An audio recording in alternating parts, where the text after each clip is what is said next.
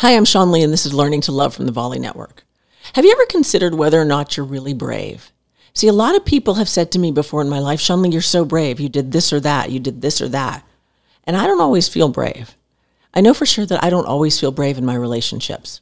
Like, I feel like that I am brave in everything else, but when it comes to what Sean Lee wants in her relationship for her, I turn into a chicken. Cluck, cluck, cluck. That's me. And maybe that's you too.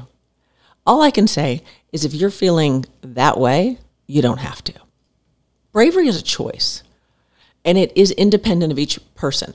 So when I moved here to Florida, I moved here without a job, without a career, without a company, without anything other than a knowledge that I wanted to wake up with palm trees.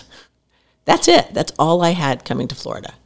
And what I learned is that it took a lot of bravery to be here, because I didn't have any friends here per se. I mean, I had certain friends that fell away, as friends will do, just by the nature of friendship. But I didn't have any anchors.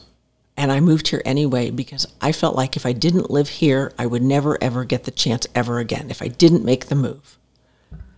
So I'm going to say that to you. If there's something going on in your life and you're debating whether or not you should do it, whether or not you should take that job or leave that job or join this thing or whatever, and you think you want to do it, I encourage you to find your bravery. I encourage you to do the very best thing you can do in order to do life your way. If you can't do life your way, then what's the point? That's it. You get one shot to do it your way. Now, if you want to talk more about this, head over to my Facebook group, Learning to Love with Sean Lee, and I'm happy to discuss it. But for now, I'm Sean Lee, and this has been Learning to Love, and I'll see you again tomorrow.